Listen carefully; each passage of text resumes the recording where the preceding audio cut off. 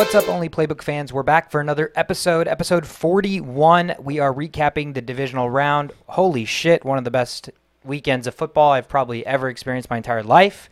Some of the craziest games. Definitely did not disappoint the football fan in any sense of the fashion. So we'll definitely get into all of that. Again, I'm Sweetcar. I got Shashot, Shovit. What's going on, guys? Doing good, man. You're right. This was such a fun weekend. Every game was close. Every game down to the wire. I think the first three games were decided by field goals. Last game decided by a touchdown and overtime. What a fun, thrilling week. Did not disappoint. No. Did not. The only thing that disappointed was Aaron Rodgers. Nothing else really disappointed. Yeah. I mean, it was incredibly, a lot of the games went not how most people expected, not how Vegas expected. So it's exciting to see for just casual NFL fans or fans that are just rooting for these teams that have not been here before, or it's not the same usual suspects at least. So again, exciting weekend, a lot to uncover. Obviously, we did have our special episode yesterday. We recorded with NFL safety for the Detroit Lions, Brady Breeze. That is about to be dropped maybe tomorrow, hopefully at the latest. So thank you guys for, enjoying tuning in, all of that. Whenever that comes out, we certainly appreciate all of the support with that. And recently we've seen a tremendous amount of uptick in Instagram and everything. So we really appreciate all the support. We're everywhere on social media: Twitter, Instagram, TikTok, Apple, Spotify, Google, Anchor, YouTube channel at The Only Playbook. So one thing I want to make note of is that none of us are really Lions fans. I got a lot of people being like, oh, what's going on here? No, it's just out of, it's homage. It's like we're just paying respects to our guest. So we have this thing we're going to do for the rest of our time. Whenever we have a guest, we're going to get their jersey. We're going to wear it on the podcast, get them to sign it. And, it's more about the feeling behind all of that rather than just, oh, look at me, got a Lions shirt on. So I had a lot of fans that were like, oh, yeah, I thought you were a hardcore Vikings fan where you got a Lions jersey on. No, he was just such a good guy. Being able to talk to him, he's just like someone you can talk to about football, very knowledgeable about the game, and just a cool guy to hang out with because we watched the games later on with him, and it was just a fun and exciting experience, just like the games that happened this week.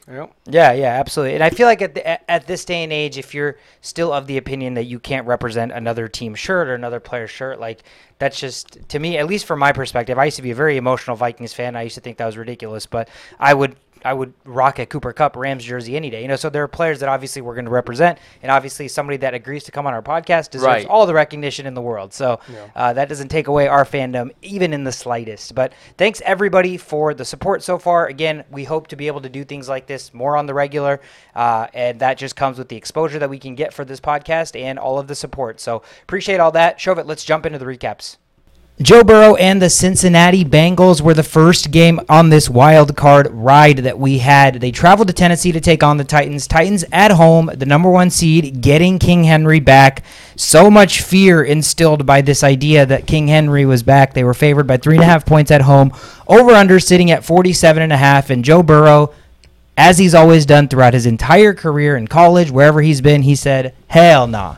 Look at me, bro. I am the real deal. I am the next big thing. The Bengals come into Tennessee and win this game 19-16. Defensive battle. Cover the 3.5-point dog spread. Under 47.5 hits. The Bengals are now going to be traveling to Kansas City to play in the AFC Championship game. A franchise that maybe even as little as 3-4 years ago, we all would laugh because they were just decades and decades of mediocrity and shit. And what's funny is they weren't bad. Andy Dalton was getting them to the playoffs every year, but good thing this franchise realized that was not good enough. They passed on a very valiant quarterback that, is top 15 in the league to get the playoffs every year, but lose everywhere. Took a chance on a franchise quarterback, and this is the kind of shit that happens. So Cincinnati, holy shit, statement game. I'm happy for the city. What did you guys think? Yeah, Joe Cool. I'll call him that, and I'll tell you why I called him that later on. But he had his work cut out for him in terms of what the Tennessee Titans were doing on defense. I mean, 9 sacks. 5, I believe, in the first half is a postseason record. So despite that, they were able to still win the game. But kudos to some players on the Tennessee Titans. I will highlight A.J. Brown, who had a solid day, over 100 yards receiving, scored a touchdown for them when they needed to. I will also highlight Foreman, who looked really good in the second half when Henry wasn't playing. Foreman had his longest rush of this season with I believe it was over 30 yards. 45. 45, is that what it was? 45 yards of rushing. And so Foreman, unfortunately, that was the same drive that they believe they turned the ball over due to I think it was Tannehill fumble, interception, one of those two. He had a lot of those. So he had a lot of those. That's the reason they lost. There's Tannehill with 3 interceptions. First play comes in, throws a pick. Tannehill, what are you doing? Vrabel's going to say, I mean, it's a whole team effort. It's not just one guy, but Tannehill, you definitely did not help their chances. And, Bengals come out with, I believe, less than 2 minutes in the fourth quarter. McPherson comes in, kicks a field goal, and he tells Joe Burrow before he kicks the field goal, hey, I guess we're going to the AFC Championship. Like, that sort of confidence in a kicker. I wonder where that started from. I mean, credit to McPherson. It probably is his own thing, but it starts with an entire culture shift that starts with literally Joe Burrow. Like, it starts with Joe Burrow. Yeah. What's funny is I used to watch McPherson highlights like a couple of years ago. I used to watch his – remember when the bottle cap thing was a thing, when people used to do the kicks? And, they would put a bottle there, slightly loosen cap, and they would do like a roundhouse kick, and then they would open the back. McPherson was in that whole thing. He used to do a field goal. So what he did was he placed the ball where the second round of fans sit in a stadium with a Gatorade bottle, with slightly open bottle. He kicked a field goal from somewhere like a 30-yard line or whatever. At this point, distance doesn't even matter because no matter where you kick it from, he kicked that ball, hit the edge of the cap turns, falls off, bottles just like that. What a flex. So, I remember seeing that, and now it's all over the internet all over again. I was like, it was that guy? No wonder he said, we're going to the AFC Championship game. Like we mentioned multiple times, there has to be all the pieces in play for a team to win a Super Bowl, unless you have Hall of Famers like Ray Lewis and Ed Reed just kind of taking the, just with big cojones, just been get on our back, we're going to get you the Super Bowl. Well, this is a young Bengals team with all these youngsters, but the attitude is not young. They're in here. They mentioned in their post-game victory, even before this game, the last victory, in the locker room, they were like, yeah, they've been doubting us from day one, but we have not been doubting us. Yeah. And that type of energy, from the coach, from the running back, from the quarterback, from the kicker, that's destined for greatness, right? And that's what we saw here. What's crazy is when you get sacked 9 times, you rarely win football games, right? And this game, actually, this is a really funny stat, but this game featured 2 quarterbacks who were sacked the most in the regular season. Joe Burrow was sacked 51 times. Tannehill was sacked 47 times. So, just for both of them to make it this far with all the things they've had to endure. But that shitty offensive line, clearly, with all those sacks, right? That's what we would naturally point to. Right. Leading the league in sacks, their offensive line's probably bad. But here's Joe Burrow in the Bengals in the AFC Championship. Yeah, this is an outlier for sure. In theory, you have to have a good offensive line. You're not going nowhere with a bad offensive line. So, they're just doing something special here, and I think that needs to be recognized. Yeah, I mean, keeping this cool, right? So it was 20 seconds left. That's when the Bengals got the interception. 20 seconds left. You don't think that they're going to get a chance to kick a field goal. Gives it to Jamar Chase. Of course it's Jamar Chase, who had over 100 yards. I mean, that guy is so fun to watch. He can evade people like it's nobody's business. Him and Tyreek Hill, on that same level of evading the defenders. And that's what I mean. 9 sacks and still is able to come out and say, we're going to go out and win this game, and able to get in field goal range to win. Yeah. To point back to what you said about them saying in the locker room, that was one thing that was huge to me is Joe Burrow said, yeah, winning our first playoff game in 6 years and hosting it's great, but this should be the new standard for this franchise. We don't celebrate playoff wildcard victories anymore. Yeah. And that's the mentality that every single football team in the NFL should have. Right? Every single team. It's not a celebration to make the playoffs anymore because there's too many teams that have already won Super Bowls. There's too many teams still that have not even made the Super Bowl, let alone win. And those teams should not be celebrating anything short of that. As Kobe said, job's not done. Yeah, job's not done. That's literally exactly what Joe Burrow reminded me of when he said that. That exactly is what came into my brain. And, I mean, Jamar Chase, you mentioned it. We talked about this on the podcast. Best bet for this weekend was Jamar Chase over 77.5 passing yards or receiving yards. Passing yards would have been wild. Receiving yards. And what did we say? All it takes is one play for him to get all of that, if not a lot of that, if not half of that, and he had a 57-yard catch in like the first quarter. So it'd be things like that. It'd be things like that separate the only playbook from everybody else. We're killing it on the bets this week. Oh, dude, my prop bets were absolutely on a tear. Like no shy of a tear. Like I'll toot my own horn for this weekend because betting is ebbs and flows. Sometimes you're really, really bad, but this weekend and over the last week and a half to 2 weeks, betting has been fun. So obviously, again, huge for Cincinnati. I'm so excited for this franchise, for this city, for the fan base. Shout out Arpan. I know what it's like to be a fan of a team that you feel like every single year you're getting the same shit different year, and that's been Cincinnati for 25 years that we've been watching football. So for the first time in a long, long time, they're in the AFC Championship game, and I wish them the best of luck. And again, what better against who better to face for them than to be the best, which is what Joe Burrow and this entire franchise is now epitomizing. You have to take down the best, and on the other end, next Sunday is going to be literally the best. So exciting ass game. Again, no shortage of that. So let's jump to the next one. The San Francisco 49ers, the number 6 seed, the wild card team, traveling to Lambeau where nobody wants to play, where West Coast team going there is insurmountable. Green Bay, Aaron Rodgers, this insane team all year with this insane defense. Obviously, Rodgers, huge thing to prove. Could this be his last year in Green Bay? All of the storylines that surrounded them came into this playoff matchup, at least for me, I think for all of us, as Green Bay is the team to beat in the NFC. And so San Francisco was going to come in here with their handful, 9 degrees, shit ton of snow, very, very cold. Vegas wasn't giving San Francisco much of a chance at 5.5-point dogs, over-under sitting at 47.5. Low-scoring affair, right? I think that was the biggest thing that surprised me is there was not a ton of offense here. But inevitably, San Francisco pulls this off as an upset with the field goal again, like you mentioned, 13-10 final in the snow. Robbie Gould, how old is that guy now, 40? I don't know, but he doesn't have a hair in his ball. Yeah, probably. Maybe not on his balls either. I was going to ask how you knew that, but that's all good. Damn. In his head. But, dude, that guy, as clutch a kicker as they come, right, as consistent as we've seen in the league, we know kickers can flame out, wins it for them 13-10. Green Bay, Aaron Rodgers going home, Devontae Adams going home, Matt LaFleur going home. The Packers are headed home after being the number 1 seed, after a storied year, after being, the best team that they've put together in maybe 10 years. And that's how quickly your entire hopes and dreams can collapse. What did you guys see here? Yeah, Aaron Rodgers got sacked often, and he got sacked 5 times in the game. So San Francisco definitely came out there, and although they gave a lot of catches to Devontae Adams, I think in key plays they double-teamed him and did not allow him to get to the end zone. Actually, they didn't allow any receivers to get into the end zone. A.J. Dillon has the lone touchdown for the Packers. But, it's a cold, snowy day, and you just expect a lot of running, maybe, some A.J. Dillon and some Aaron Jones action. And Aaron Jones, I don't think he stepped up, only 3.1 yards per carry.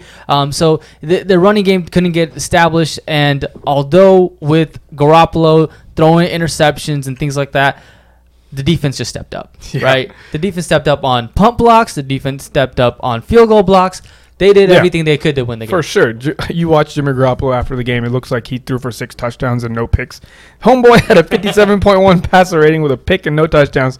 But that's, good for him, I guess. It's just, that's what I'm talking about when I talk about, you can't just say great quarterbacks create victories, right?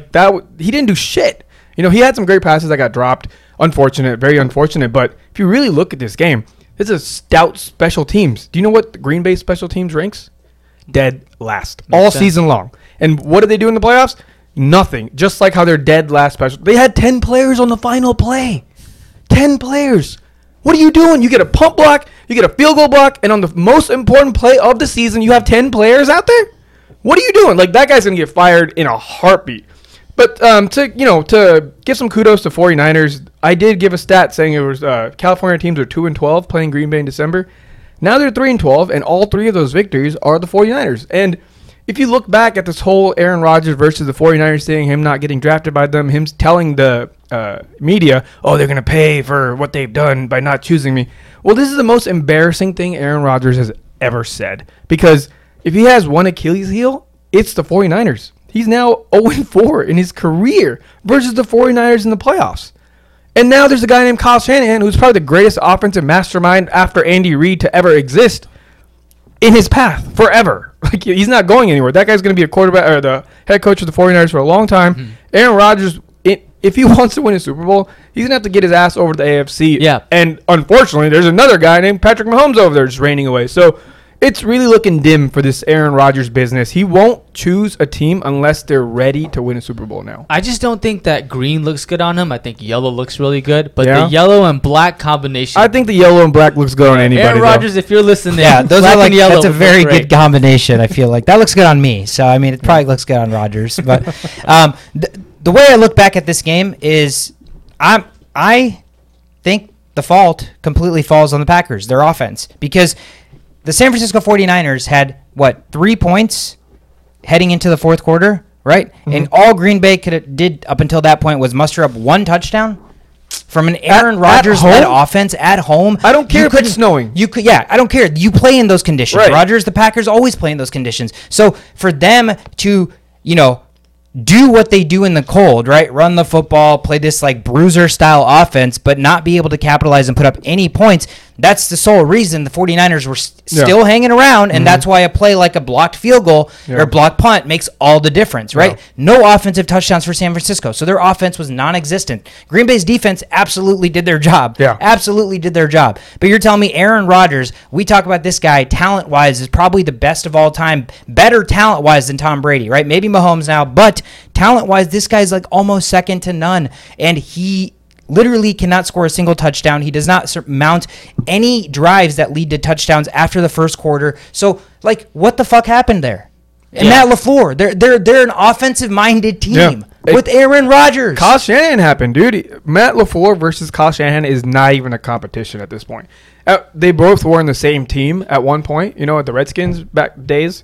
So I think he has his number in that sense. He knows literally exactly how LaFleur thinks. Yeah. And it's shown over the last 5-6 years. It's shown how easy he has his number. And, another thing is Aaron Rodgers is now 11-10 in his career as a starter in the playoffs. Yep. That is mediocre as... He's won Super Bowl. Yeah. The Green Bay Packers had back-to-back Hall of Fame quarterbacks for 30 years and two Super Bowls to show for it. Yeah, when you want this much respect, you have to show something, right? Yeah. Like the freaking Tampa Bay Buccaneers now have 2 Super Bowls in like a span of less than 20 years? Mm-hmm. Way less than 20 years. Mm-hmm. So, we give all this credit to Rodgers as he deserves a lot of that, almost all of that. However, now he's in the same like if Garoppolo wins the Super Bowl, what's the difference between Rodgers and Garoppolo?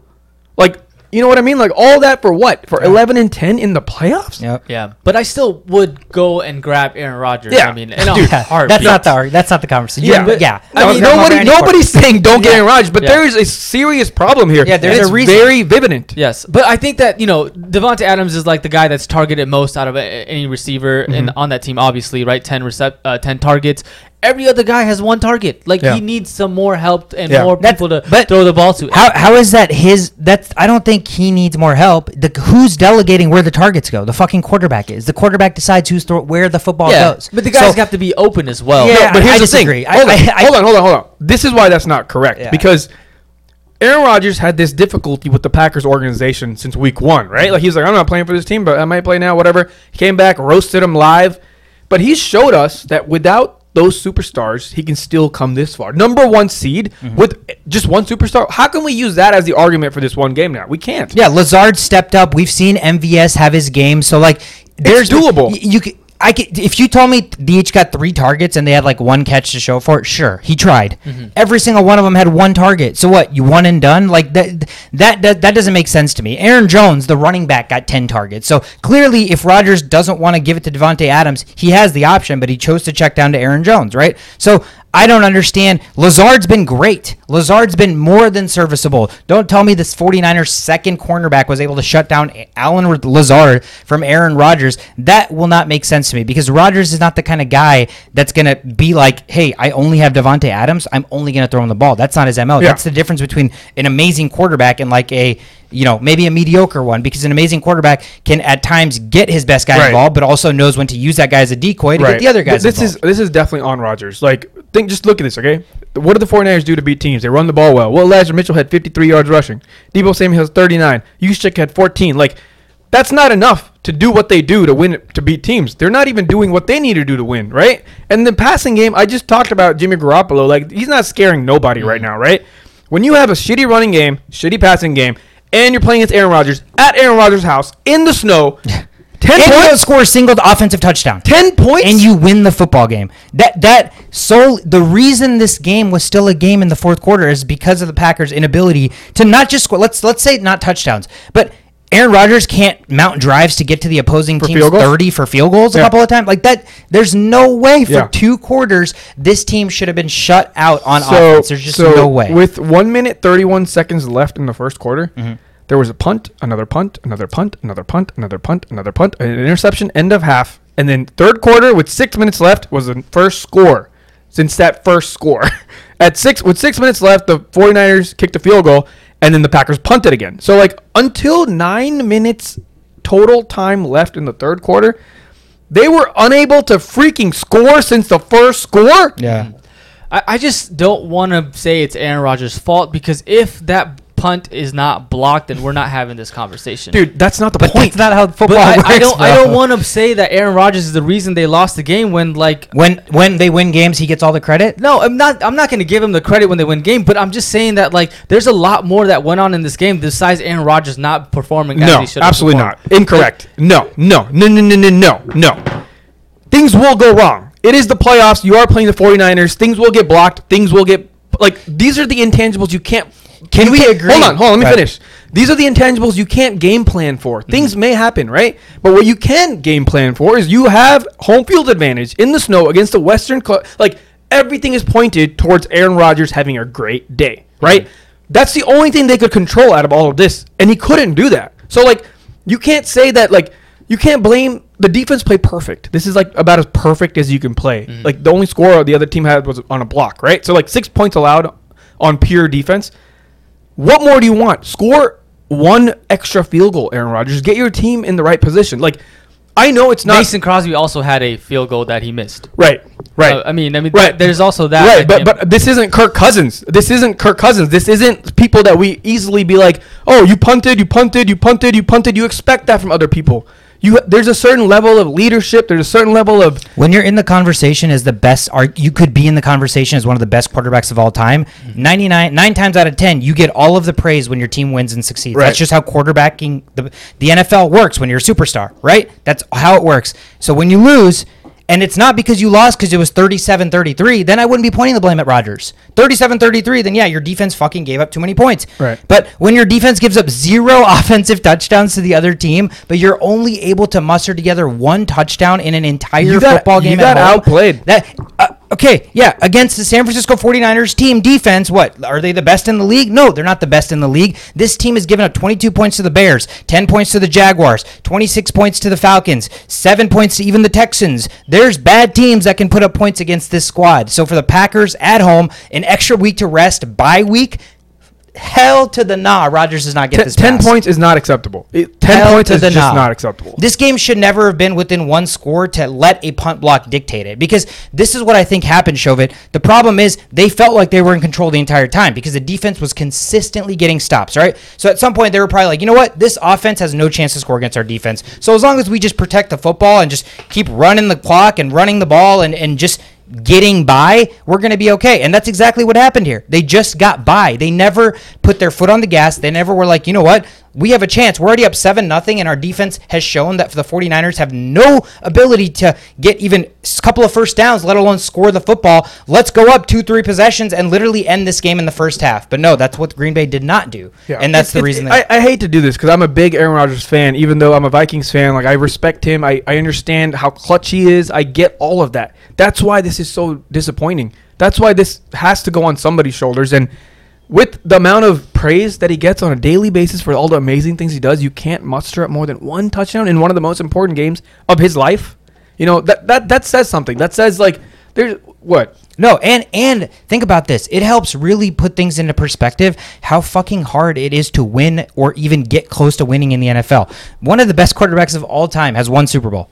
and he's been in the league almost 16 years now. He's won Super Bowl. Right. He just got bounced in the first round. Yeah, he's 11-10 in the playoffs. Patrick Mahomes over here on the other side. Obviously, he's a very big outlier, but it just shows that it can be done. He wasn't a number 1 pick. He was traded up for and drafted number 10 overall. This guy's won a Super Bowl, been to 2 in 3 years, and some people go their entire career touted as one of the best quarterbacks of all time, and they fail to even make Super Bowls to contend for that. So, like, huge praise on that side, but at the same time, we consistently put Aaron Rodgers in the name of the best quarterbacks of all time. And at some point, when like there's a parallel, you have to look to winning. And as crazy as clutch as Aaron Rodgers is all these regular season wins as he racked up, he's 11-10 in the postseason. That's 1 loss away from being 500 in the postseason, which means it's a fucking coin toss when Aaron Rodgers starts, whether your team wins or loses. Right. So it's almost like, is this a reality check that as talented as Rodgers is, he can't be in the conversation as one of the best of all time? He has 1 Super Bowl. Yeah, this does hinder the talk. Like, for me, Aaron Rodgers is better than Brady. Yeah, talent-wise, I'm not going to argue that. Yeah, he's definitely. There's no conversation. I will talk to you all day about why Aaron Rodgers is better than Brady and so many different reasons. But now there's a difference in this conversation. There's a clear-cut difference. With 7 points from your offense in one of the biggest games in your life, you cannot be considered the GOAT. You just can't. Yeah, 1 Super Bowl, man. I mean, you're almost on the tail end of your career, and Big Ben has 2 Super Bowls. Big Ben, Eli Manning has 2 Super Bowls. This is one of the best defenses we've seen the Packers ever have. Yeah, honestly, yeah. Ever have. Yeah.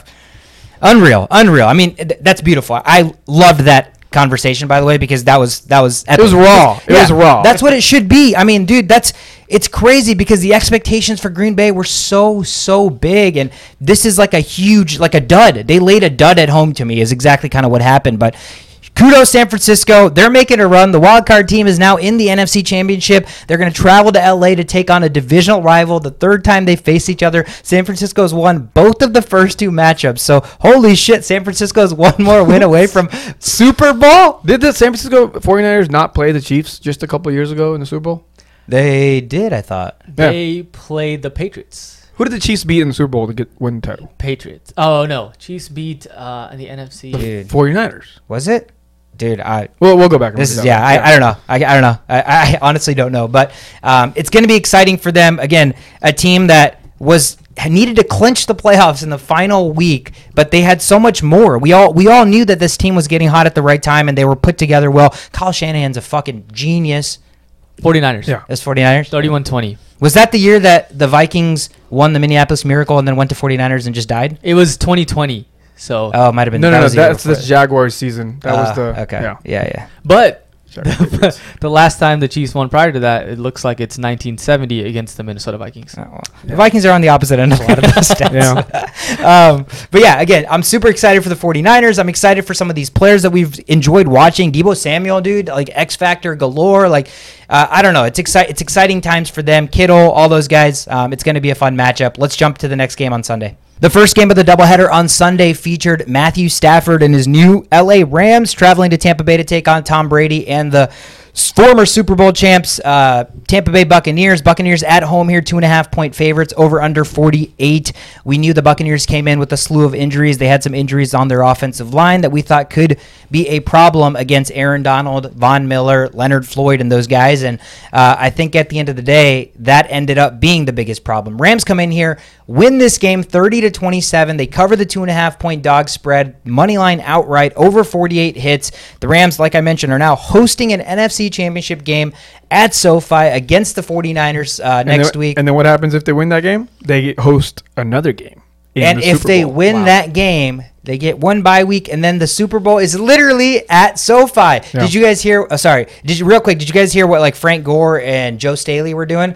They were saying any Rams fans that are reselling those tickets, Joe Staley and Frank Gore will buy every single one of them because they want 49ers fans to be there, because there's been problems in SoFi right now with getting enough Rams fans there and opposing fans. So there's a chance that place, although home field for the Rams, could be 49er territory. Freaking West Coast, man. It's just wild. It's wild. Talk to me about this Rams-Bucks game. Yeah, it was crazy because the Buccaneers were down 27-3, and if you watch historically, there's texts about, and I'm shocked. There's texts from like every single one of us saying this game was over. Every single one of us, guys that we typically are not. We wait until the fat lady sings. We're like, this game's over. And you know who was fucking playing? Tom Brady. And we all had the audacity to say this game's over. It's wild. And, he's done it in the Super Bowl 28-3, and he almost did it. He almost got it. Honestly, it was the turnovers. Well, for sure. But yeah. But he still had to score and capitalize on the turnovers. Yeah, I mean, hey, the Rams came out, played lights out. Kudos to guys like Matthew Stafford. Kudos to, like, Tyler Higbee, who's been consistent this whole year. I like him, man. Yeah. Underappreciated. Absolutely. And, OBJ also, like, great addition. Von Miller. I mean, these are all guys that made a big impact on the game. Von Miller had a strip sack, forced a turnover for the Rams. And at the very, I'm just gonna fast forward to the very end of the game. Maybe you guys can talk about the Buccaneers, but when Cooper Kupp and Matthew Stafford make connections 2 plays in a row to get them in field goal range, and Matt Gay comes in, kicks that field goal. I mean, that was incredible to persevere and beat the Tampa Bay Buccaneers. Yeah, dude, I this game was amazing because I was watching with my dad, and he's a newer fan, so he has no idea what's actually happening on the screen, and he's like, yeah, Tom Brady's getting destroyed, and then he goes to like take a bathroom break. He's like, oh, they're catching up, and he goes to make tea. Comes like, oh, okay. It's like, yeah, and he just keeps coming back, and then at this point, we're supposed to go to someone's house to have dinner, and he just like he comes in, and he's like, okay, well, I guess you should never count out Tom Brady. I was like, yes, Dad. You go. You just learned some points today. You understand that you should never count out Tom Brady. Leveled up in his football knowledge. But yeah, so for me, it's a very clear-cut reason why the Rams won this game, and that's because Tom Brady, this handsome, prestigious man of the NFL, their pride and joy, their poster boy, never gets pressured, right? Like we've talked about his stats about how he's like pressured on 17% of his plays or something like that, something abnormally low, whereas Peyton Manning and those other guys that won many Super Bowls get pressured heavily. So this was the main factor. The Rams defense pressured Tom Brady 17 times, the most pressures Brady's faced in a game this season. So he wasn't ready for that. He was not ready to handle getting hit in the chin and all that kind of stuff, and that was done by Von Miller, who also played the best game in years. So per new Next Gen stats, Von Miller finished with a team-high 9 QB pressures. That's the most he's had in a game since 2018 Week 7. So he came out to play, and we saw it happen live in front of us. He was out there just destroying them. He was like just running over these dudes and taking advantage of the people that were injured and the newer guys. So they knew the formula, the same formula we mentioned on the podcast last week. You got to take advantage of these all-pro offensive linemen that were injured or out, and they did it. And they did it in a weird way that they have never done before. The Rams actually became this is the first time they've won a game after having 4 giveaways or more. So, and then they became the 4th team in NFL playoff history to lose 4 or more fumbles in a playoff game and still win the game. So, very much they had the energy throughout the whole game, but those miscues by Akers and all those, even Kupp had that fumble. Right. They literally gave Tom Brady a chance to come back, but at the end, they were like, wait a second. We got Cooper Kupp. I'm not that great of a quarterback, but I can throw it deep. And he's like, made it happen. So they did what they had to do to win this game. Yeah, Cam Akers, man, he gets 2 fumbles, right? One in the red zone, and then one late in fourth quarter. You're trying to run out the clock, and that's what started the comeback. The first fumble by Cam Akers, and it wasn't even just in the red zone. It was like the 2-yard line or the 1-yard line. Why did Cam Akers all of a sudden just assume like total control of this backfield? Yeah, so Chris Collins, I think it was Chris Collins, whoever the announcer was, he was like, right after the first fumble, the second drive, Cam Akers was still there. And he's like, yeah, Sean McVay typically likes to bring in the other guy after this. I like your Tim Collins voice right now. Yeah, and he was like, but looks like they have a lot of faith in him. Looks like they're going to use him for the rest of the game. That's really good for a young running back. It's going to build confidence, and now he's going to be taking this into the next game. And then what do you know? That same drive, he fumbled, or a couple drives later, he fumbles again. And then, everybody's eyes just went to like, Chris Collins, what do you have to say now? He's like, I just don't get it. Sony Michel was having a great year. Yeah, he was playing really well. Yeah. For him to literally just get 1 carry, and it's not like Akers actually had a really bad game. Yeah, it was. He averaged 2 yards a carry, and he got 24 carries. It's the Bucs defense. And he fumbled twice. It's the Bucs defense. So like, that's another reason why you shouldn't like just take Akers to the ground here. That's your future. And they're like, oh, you came back 2 games and, had a pretty easy game last game. Let's just make you our workhorse coming out of an Achilles injury. Did they not learn anything from Todd Gurley and what happens when you do that to running backs? But these teams just all care about winning and money, not players' health. But yeah, Cooper Kupp, insane. I just, watching that one route, the first catch of the 2 catches, not the deep one, but that like shimmy, dude. there's probably not a single defender in all of football that could have stopped that because it was just insane. I mean, people wonder why Cooper Kupp, Justin Jefferson tweeted out, why is Cooper Kupp so open every damn play? I mean, and that's exactly why, dude. His routes are insane. Absolutely insane. It doesn't matter if he's lining up inside, outside, in the backfield. He comes out and fumbles, very unorthodox. That was like the first Cam Akers fumble, and then the next possession, Cooper Kupp fumbled. Yeah. And so it was just leading to this Brady comeback, but then he comes back with 2 huge catches, and they get into field goal range and win. But, dude, yeah, this was just, it was really fun to see this become a football game because, I don't know, everybody hates Brady or whatever just because he wins all the time and all this crap, but, like, I don't really care about that. Like, I know Brady's good, so I wanted a good football game, so knowing that Brady's out here, like, shit in the bed in a divisional round game, I was just like, man, this is not a good football game. So as much as the Rams kind of handed the Brady and the Bucs a comeback with, like, 3 fumbles back-to-back, it was still fun to see Brady be able to capitalize, turn this into a game, 27-27, and then, we shit on him a lot, but the Rams got the ball back with 42 seconds left. Matthew Stafford could have absolutely crumbled. We could have taken this into overtime, and then you know what happens in overtime. Bucs win the coin toss, and they win the game. So for Stafford to still have the poise to drive them down to the game-winning field goal, kudos to you, man. This is the biggest stage you've probably ever been on in your entire career, and at least for the time being, you've delivered. So good for the Rams. Again, they're hosting the 49ers. Huge game next week. The hugeness just never stops. Never stops huging. So let's kick it to the Sunday night game. The best football game I've probably ever seen. Yeah. Hands down. Yeah, hands down. I can't. How can you make an argument? What other game has been better than this game? The Rams and Chiefs game? That was the other game that I was thinking of. And that's what gets me so excited is that there's a possibility that we see that same matchup with even a better quarterback. Yeah. But, yes, the Bills and the Chiefs here. Buffalo traveling to Kansas City. Huge game. 1.5 point spread. Kansas City favored at home, barely, over under 54. This game, again, like I just said, was probably the best football game I've ever watched. A lot of it transpired in like the final 2 minutes of the football game. It's such a testament to like this new age NFL, and time doesn't matter. Time of possession, running the clock, milking the clock. When 2 teams can combine for 25 points in a minute 58, fuck all that run the clock, protect the football crap. Get you an offense, get you a quarterback that can score points in hurries. And that's exactly what both of these guys did. There was a time probably where both teams, both fan bases thought they had the game won, and that roller coaster in the fourth quarter was something that we as football fans fucking live for, man. We fucking live for. At the end, Patrick Mahomes and the Kansas City Chiefs, gun to our head, were just a little too much to handle for Josh Allen and the Buffalo Bills in overtime. 42-36 final. You couldn't have scripted a better football game that we wanted, honestly. You could not have scripted it. They come away in overtime, win the game. These quarterbacks put on, the showcase of one of the best quarterback duels I've ever seen. And the last thing I'll say before I kick it off to you guys was much respect. Patrick Mahomes, immediately after the game happened, before celebrating with his fans, runs halfway across the football field and finds Josh Allen, and they have this huge moment. He said like something along the lines of there's a lot more of this coming. Yeah. So like a lot of people interpreted that as like, oh yeah, he's got respect for him. No, or it's just or he's like, get ready, bitch. Like, get ready for this. A lot more of me whooping your ass.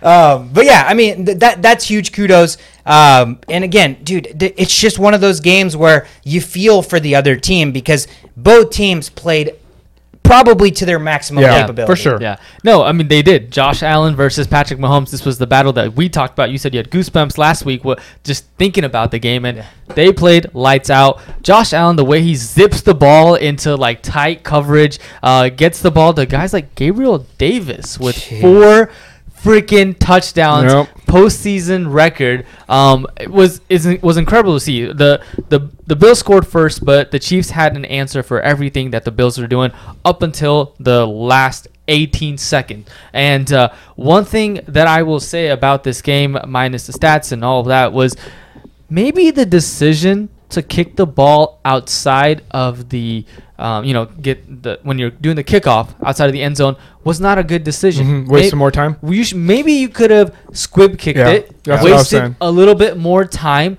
instead of, because 18 seconds, 13 seconds, which is crazy. You have time for one play, and that's a Travis Kelce play to get them in field goal range. If you burn more time, maybe you have a better chance of. Yeah, they could have easily milked at least 3 or 4 more seconds, and that could have been it. That's very important. I was watching this with a bunch of older people, And the roller coaster they're not used to riding. But I play Madden. These type of roller coasters are like what we live for, like you mentioned. So like they were like 13 seconds, it's over. I was like, it's over. Like your Chiefs aren't gonna win. And I was like, he's got a timeout, and it's literally the best quarterback in the NFL on that side. And there's still, there's Travis Kelce, there's Tyreek Hill. They don't know these names, so they're like, but then little do they know, it just turn around and watch all these jaws drop from these older people. It just made me so happy because that just showed them why this is such a big deal to me. Now they're going to watch these Patrick Mahomes. My mom knows who Patrick Mahomes is, and he's a quarterback in the NFL, which is outlandish. I would have never thought that was ever going to happen. But, from a football standpoint, I remember last podcast I was saying how Tyreek Hill just doesn't even really get used anymore and everything, and they need to use him if they want to, take that extra step. And they did. They actually put him in punt return, which they really never do nowadays until from, his first 2 years in the league. Don't know why. It's just to save his energy and whatnot. But now I think they have trust in these players like Pringles and these Robinsons. They've had enough time with Patrick Mahomes to, even if they're not the best, they know his tendencies. They know where he likes to throw the ball. So now that trust level grows. So that means they can utilize Tyreek Hill in places that he has never had to been used that much. So that punt return was 45 yards. That was crucial as well. So a lot of big plays from a lot of big names. Even Edwards-Helaire was running all over the field at the beginning of the game. The Chiefs just came out and just played their perfect football, right? Literally perfect football. And that's what it takes to beat a rising, on fire team like the Bills, who literally have no weaknesses. They have way less weaknesses than the Chiefs do because the Bills actually have a good defense, right? Chiefs defense, still suspect. But this is the outcome. When you have such a high-powered offense, your lackluster defense doesn't matter. Thank you. Your number one defense in the NFL coming up to this game gave up 42 points. So what the fuck does it matter when you have a number one defense for 19 weeks? When you have an all-time quarterback, when you have a great quarterback that you cannot scheme for, when you have an improviser, which there's so many more quarterbacks that are becoming that in the league, I don't give a flying fuck what kind of defense you have, because that's in the word improvisation. That's why these guys are so good, because the set defense is not what is happening 17 seconds into the play when they're running this way and running that way and running this way. So I don't care how good your defense is. Yes, in a perfect game script, when you have an ideal defense, you're probably going to have a good chance to win. But when you're in a situation when you're going up against, if it's either side, right? Because even the Chiefs, they'd been fumbling the bag with their defense recently, but for 8 weeks, their defense was the best in the league. And the two, really good defenses, 42-36. So this just shows that, again, this new era football, the NFL is just transitioning right now to an offensive heavy NFL. It's transitioning now to everybody's looking for a quarterback that can do more than just throw the ball, right? That can improvise, that can do things that defenses, as much as they want a game plan for, can't. Yeah. Can't. The only person that could end that conversation, that even has a shot at taking this conversation thrown out the window, is Jimmy Garoppolo right now at this moment. If somehow he wins the Super Bowl, then you're like, crap. Maybe good defenses are slightly important. But yeah. I'm not saying they can't, but I gave a stat 3 podcasts ago. 90% of Super Bowl winners were either first-round quarterbacks or perennial Hall of Famers. So, yeah, you can be the 10%, but we're a game. We play stats, right? We play fantasy football, a game of chance, game of stats, game of odds. So what are the odds in your favor at? Hoping that everything around you is perfect and being the 110%, or being the 90%, taking chances on top quarterbacks? Right. No. It's tough finding a Patrick Mahomes. It absolutely is. A Josh Allen. So do you shy away from that? I mean, it's tough. I don't know. I don't know what the recipe for that is. I mean, you've gone through a lot of quarterbacks that you drafted in the first round that have not produced, and there's been instances of that. So when you get lucky, I mean, you just kind of ride that, and it's a lot of luck involved in finding that quarterback as well. Right. So for me, there's a clear blueprint to winning a Super Bowl. For me, in this day and age, if you asked me the same question 5 years ago when the Minnesota Vikings defense was unstoppable and all these other big defenses. But now we're literally in an era where defenses don't matter. As long as Patrick Mahomes is alive, defenses, the whole NFL has to change the way they draft. As long as Patrick Mahomes, I don't care about anybody else. I don't care about Josh Allen. I don't care about nobody else. As long as Andy Reid and Patrick Mahomes are there, they're going to win all the Super Bowls. Mm-hmm. At least get to they've been in the AFC championship game 4 years in a row now. Yeah. Should people not be getting being more aware of what you need to be like them? And it's one of those things where it's like, dude, what are we clinging on to? Like, you just said, I don't know. Like, yeah, it's hard to find. No shit, it's hard to find. That's why the people that find them are paying dividends in the NFC Championship every single year. But that doesn't mean you don't risk the chance of trying to find them. Like, like your goal as a franchise is to win, right? It's not to sustain a level of mediocrity for 10 years so that your ass doesn't get fired. That's not what the goal of a franchise is. So, like, the Patrick Mahomes situation, they could have not done that. They had Alex Smith. He's top 15 quarterback in the league. He'll do the job. You got a great defense around him. He'll get the job done. He took the 49ers to the Super Bowl. So he clearly can do it. What did they say? They said, fuck that. We've seen the ceiling for this guy. We have a chance to trade up. So it's not like this guy fell into their lap. It's not like he was the number one pick and he was default by their draft pick. Their GM or whoever the hell is running this team saw something in Patrick Mahomes and they said, let's take a chance. Our franchise is already in a good situation. Let's elevate that. And if it doesn't work out, then we regroup. That's what being a franchise is. Yeah. You try to win a Super Bowl. What's so funny is I was in Grenada, like my first year there when Patrick Mahomes was labeled starter. Yeah. And me and this one friend, Dan, Bald Dan is what we call him,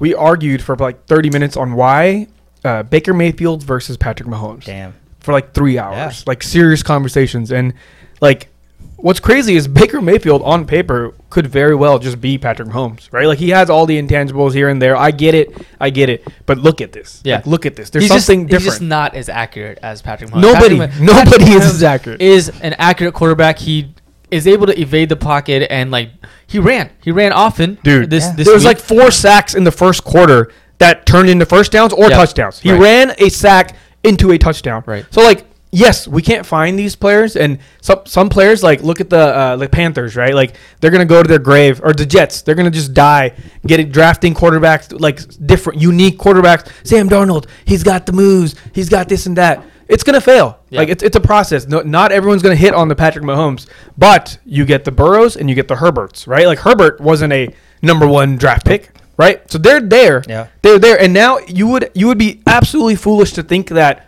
you can still make do to win a Super Bowl. Uh-huh. You can make do to make the playoffs, and then you can bank on fumbles and luck. Yeah, or you can at least draft like what the Chiefs did. Right, like they had Mahomes and they didn't immediately throw him into the starting. They at least let him understand what Alex Smith is. There's a year of bench. Yes. So they let him, like, Patrick Mahomes threw like 5 interceptions in his first preseason game, right? So like there's a learning process, and he learned from Alex Smith, who is one of the greats, right? Like it just sucks that he doesn't have the skills that Mahomes does, but he's still a fundamentally sound starting quarterback in the NFL. It was at that point. Yep. So Mahomes learned all that from him, used his own unique abilities to capitalize, and then Patrick Mahomes was created. Yeah, he made adjustments, and throughout the first week, there were a lot of, Patrick Mahomes wasn't this Patrick Mahomes that we know of, that we were used to, but he is taking his time, being patient, checking his reads and options, and he's got guys like Kelsey, like Travis Kelsey. That's a guy that you want to also draft, a tight end like that has speed,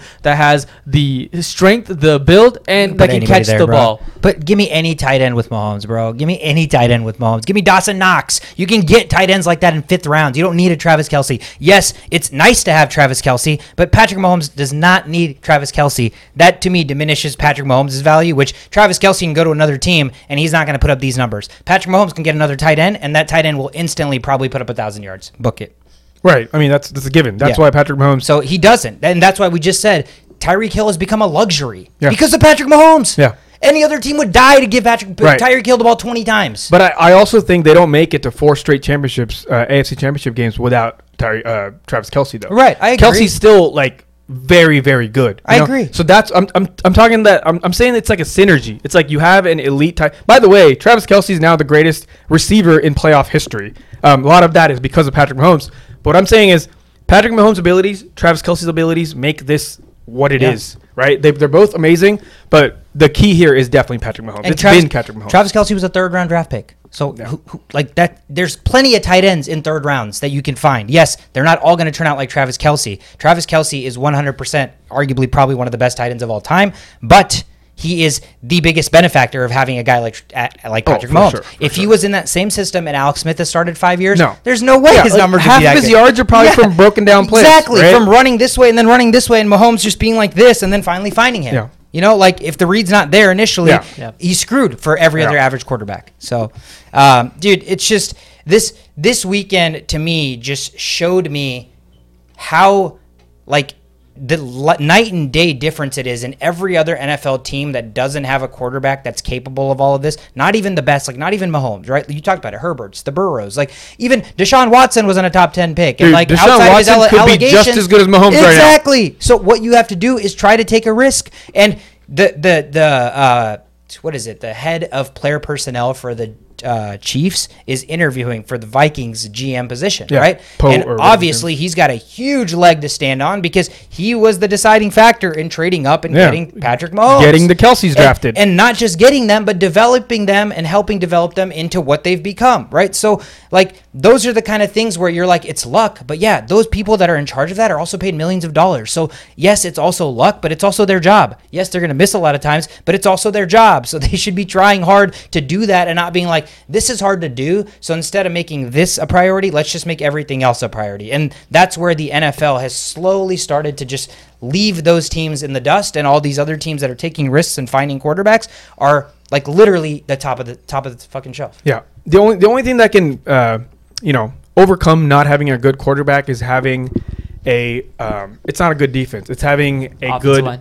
No, not even everybody needs to have a good offensive line. That's just a given. You just have to have that. But the only thing you can survive to make the Super Bowl without a playmaking quarterback like Mahomes is a good coach. It's a good coach with a good scheme. Like the 49ers. Shanahan. Shanahan, exactly. Like the 49ers, he understands Garoppolo's cap. Yeah. Everybody understands Garoppolo's cap. So what do? They have 3 motions in one play. So that automatically boosts Garoppolo's skill level. It just does, because now the defenses can't adjust to, like, even if he makes only one read, the pre-adjustment moves is basically like they're making the reads for him. Yeah.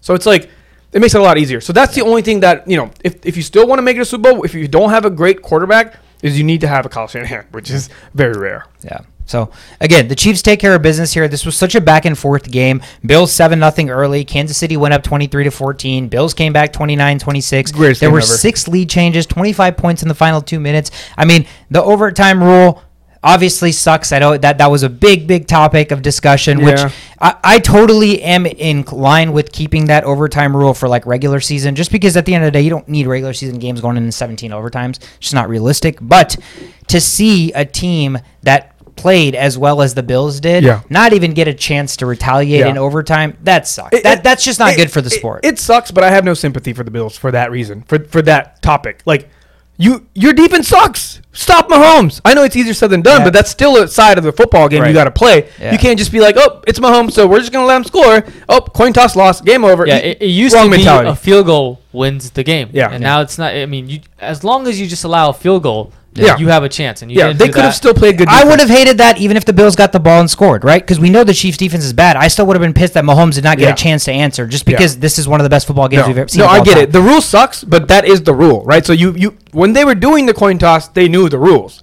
So it's like, it's a terrible rule. Don't get me wrong. Yeah, but I just think it's in all facets it helps the game, money, like viewership, all that. So there's no reason this rule should exist. Yeah, other than making other fans. It's dumb. But hearing some of the Bills fans complain, I'm like, dude, like they knew the rules. You knew the rules. That's just the way it is. The rule sucks. I get it, but that's just the way it is. Yeah. Yeah. So again, Chiefs now hosting an AFC championship. They have become obviously a dynasty at this point. Already won a Super Bowl, already been to 2, and 1 win away from being on their way to another one. So it's going to be obviously really exciting next week. We have 2 games on tap. We'll definitely discuss more of those on the preview episode. Let's kick it into our studs and duds. I will start us off. My stud and dud. My stud this week is going to be Cooper Kupp, receiver for the Rams. 9 catches, 183 yards, and a touchdown. Did have a big fumble that helped contribute to the comeback for the Buccaneers and Brady, but also had that insane route for 20 yards and then had that 44-yard catch at the end to solidify that field goal for them. So coming up big where it mattered. Love after the game said it was a team effort. Obviously. He's like if I had a son, I want him to be Cooper Kupp. Yeah, dude. Like, the dude's amazing. Just a great dude, great football player. Guy. Probably just a great locker room guy. Probably a great teammate. Who knows? Maybe we'll get him on the podcast one day and he can tell us all about that. He is absolutely my stud. My dud of the week is going to be none other than Ryan Tannehill. Dude, you are the reason the Titans lost. Absolutely. First play of the game, interception. First drive of the second half, you take it all the way down to the red zone. First and goal at the 9, interception. So, dude, you just can't do that when your team only depends on you to not fuck up. Dude. You're not even the guy that they say go out and win win the game for us. Hey, Tannehill, go out there and don't fuck shit up. And that's exactly what you did.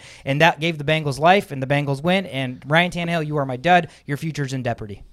Yeah, nice. Tannehill, yeah, I don't know what you were doing there.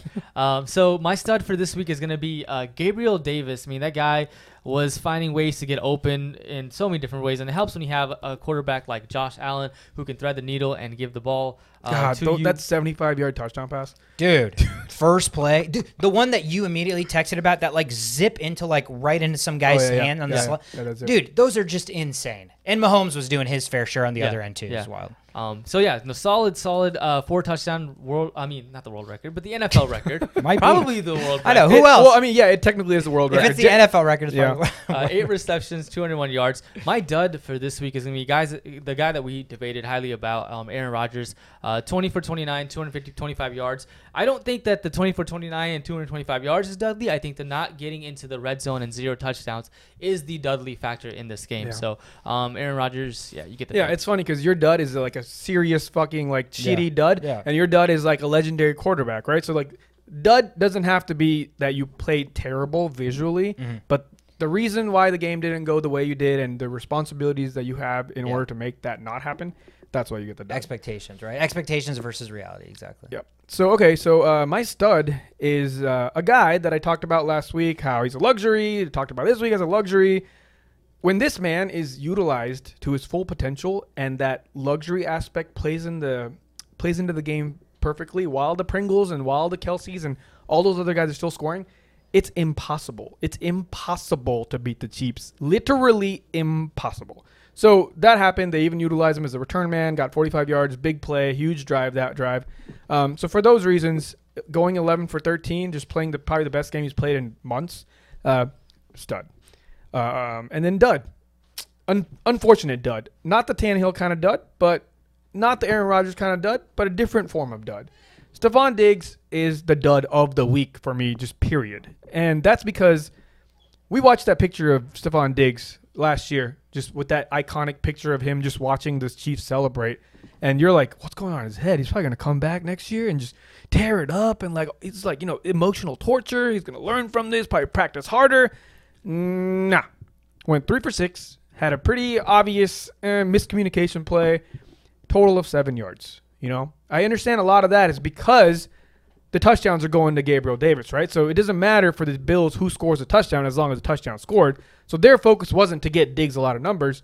But going 3 for 6, after everything I just said about how important this game is to Diggs and all of the above, getting only 7 yards to not really help your team at all, that's the definition of a dud. The best thing Diggs did was tackle that streaker. Yeah. The fan. He did have a 2-point conversion, though. That's true. Okay. Yeah. Props. There was that. Yeah, I mean, you're right. It's tough because you see another receiver put up 200 yards and 4 touchdowns, so it's not like passing was deficient for the team. Yeah. And Diggs is our star. He has a story, and obviously as a number one, he probably expects to perform in big games. Yeah. So he's probably going to look back on this and be like, dude, I could have done better because we lost by 6, blah, blah, blah. When in reality, maybe it's not his fault. But at the end of the day, dude, if you're a number one receiver, if we put you in categories where like you're one of the best receivers in the league, like Cooper Kupp getting 7 yards? Can you imagine a world? No, Devontae Adams getting 7 yards? That's not happening. Can you imagine that world? That just won't happen. Exactly. And that's one of the reasons I think you and I were talking earlier this year Jefferson. where we have I have like the best, and then I have like 1B because it's hard to put them in the second tier. And there's the one thing that Diggs to me cannot do that like the Hopkins, the Adams, and to me even like the Jeffersons can do is that like there's no aspect of the game that they're deficient in. Diggs in the red zone, right? Unless he's getting you like a slant or he does a fake in and goes out, they don't ever throw fade routes to Stephon Diggs. That's true. Right? That's true. That I'm not using that against him, but when he's up against the Adams and they can do all the same things, where's the difference? Yeah. Adams can get every jump ball in the world. He can get every back shoulder in the world. Stephon Diggs doesn't typically get jump balls. Yeah, I look at him like different Pokemons, right? Like he's a Charizard. Yeah. What's it called? Adams. It's Charizard. He can literally do everything, destroy people with every route possible.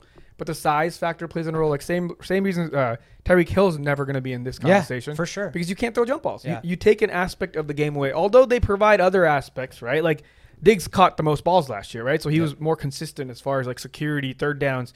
But what matters most? Scoring. when is the scoring most needed in the red zone? Who do you trust in the red zone? Your number one wide receiver. Yeah, so exactly. he can't provide that. Yeah, it's like it was like, to me, this is complete kind of off topic, but like when you're considered the best at your position or the best at anything, you shouldn't have glaring deficiencies. I'm not saying Stephon Diggs does, but like the LeBron James thing, right? LeBron James is considered the best basketball player of all time. He could be one of the best, if not the best, right? But you get fouled in crunch time and you cannot consistently shoot a free throw, right? Like, you're the best player on your team, and when they need points, when they're like, we need to give it to one guy, give him the ball so that when they foul, you got to make the free throws. You can't even trust the best player of all time.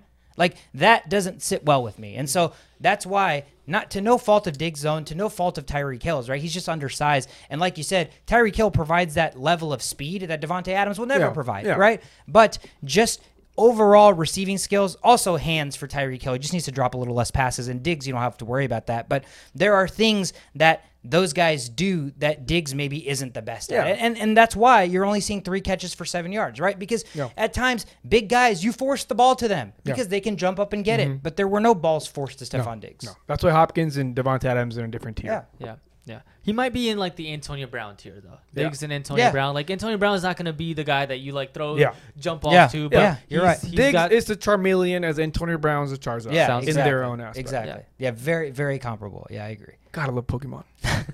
So Diggs was your dud, your dud, studs and duds. That's it. Anything else you guys want to talk about? There's so much shit. I just can't wait for Joe Burrow. That's all I'm gonna say. Yeah, dude. It's exciting to watch. Every day that I get to watch Joe Burrow is another reminder that the Nebraska Cornhuskers thought that they were too good for Joe Burrow when he wanted to come play there. Damn. So, it's loser mentality like that for franchises that for some reason I'm fans of, where they're like, oh, Joe Burrow? No, we don't need him. Chase. Let's just run the football. Let's not get good quarterbacks. So, again, holy shit, what a weekend of football. I don't know what we did to deserve that as football fans. That was incredible. Hopefully we get the similar action next week with 2 matchups. We'll preview those probably on Thursday or Friday, but expect the Brady Breeze big interview, again, with Detroit Lions safety Brady Breeze to drop tomorrow at some point, and we will share that over all of our social media. So feel free to obviously give us a follow, like, subscribe, turn your notifications on so you know when that drops and you can watch it. So thank you guys so much for tuning in. We're The Only Playbook. We'll see you next time.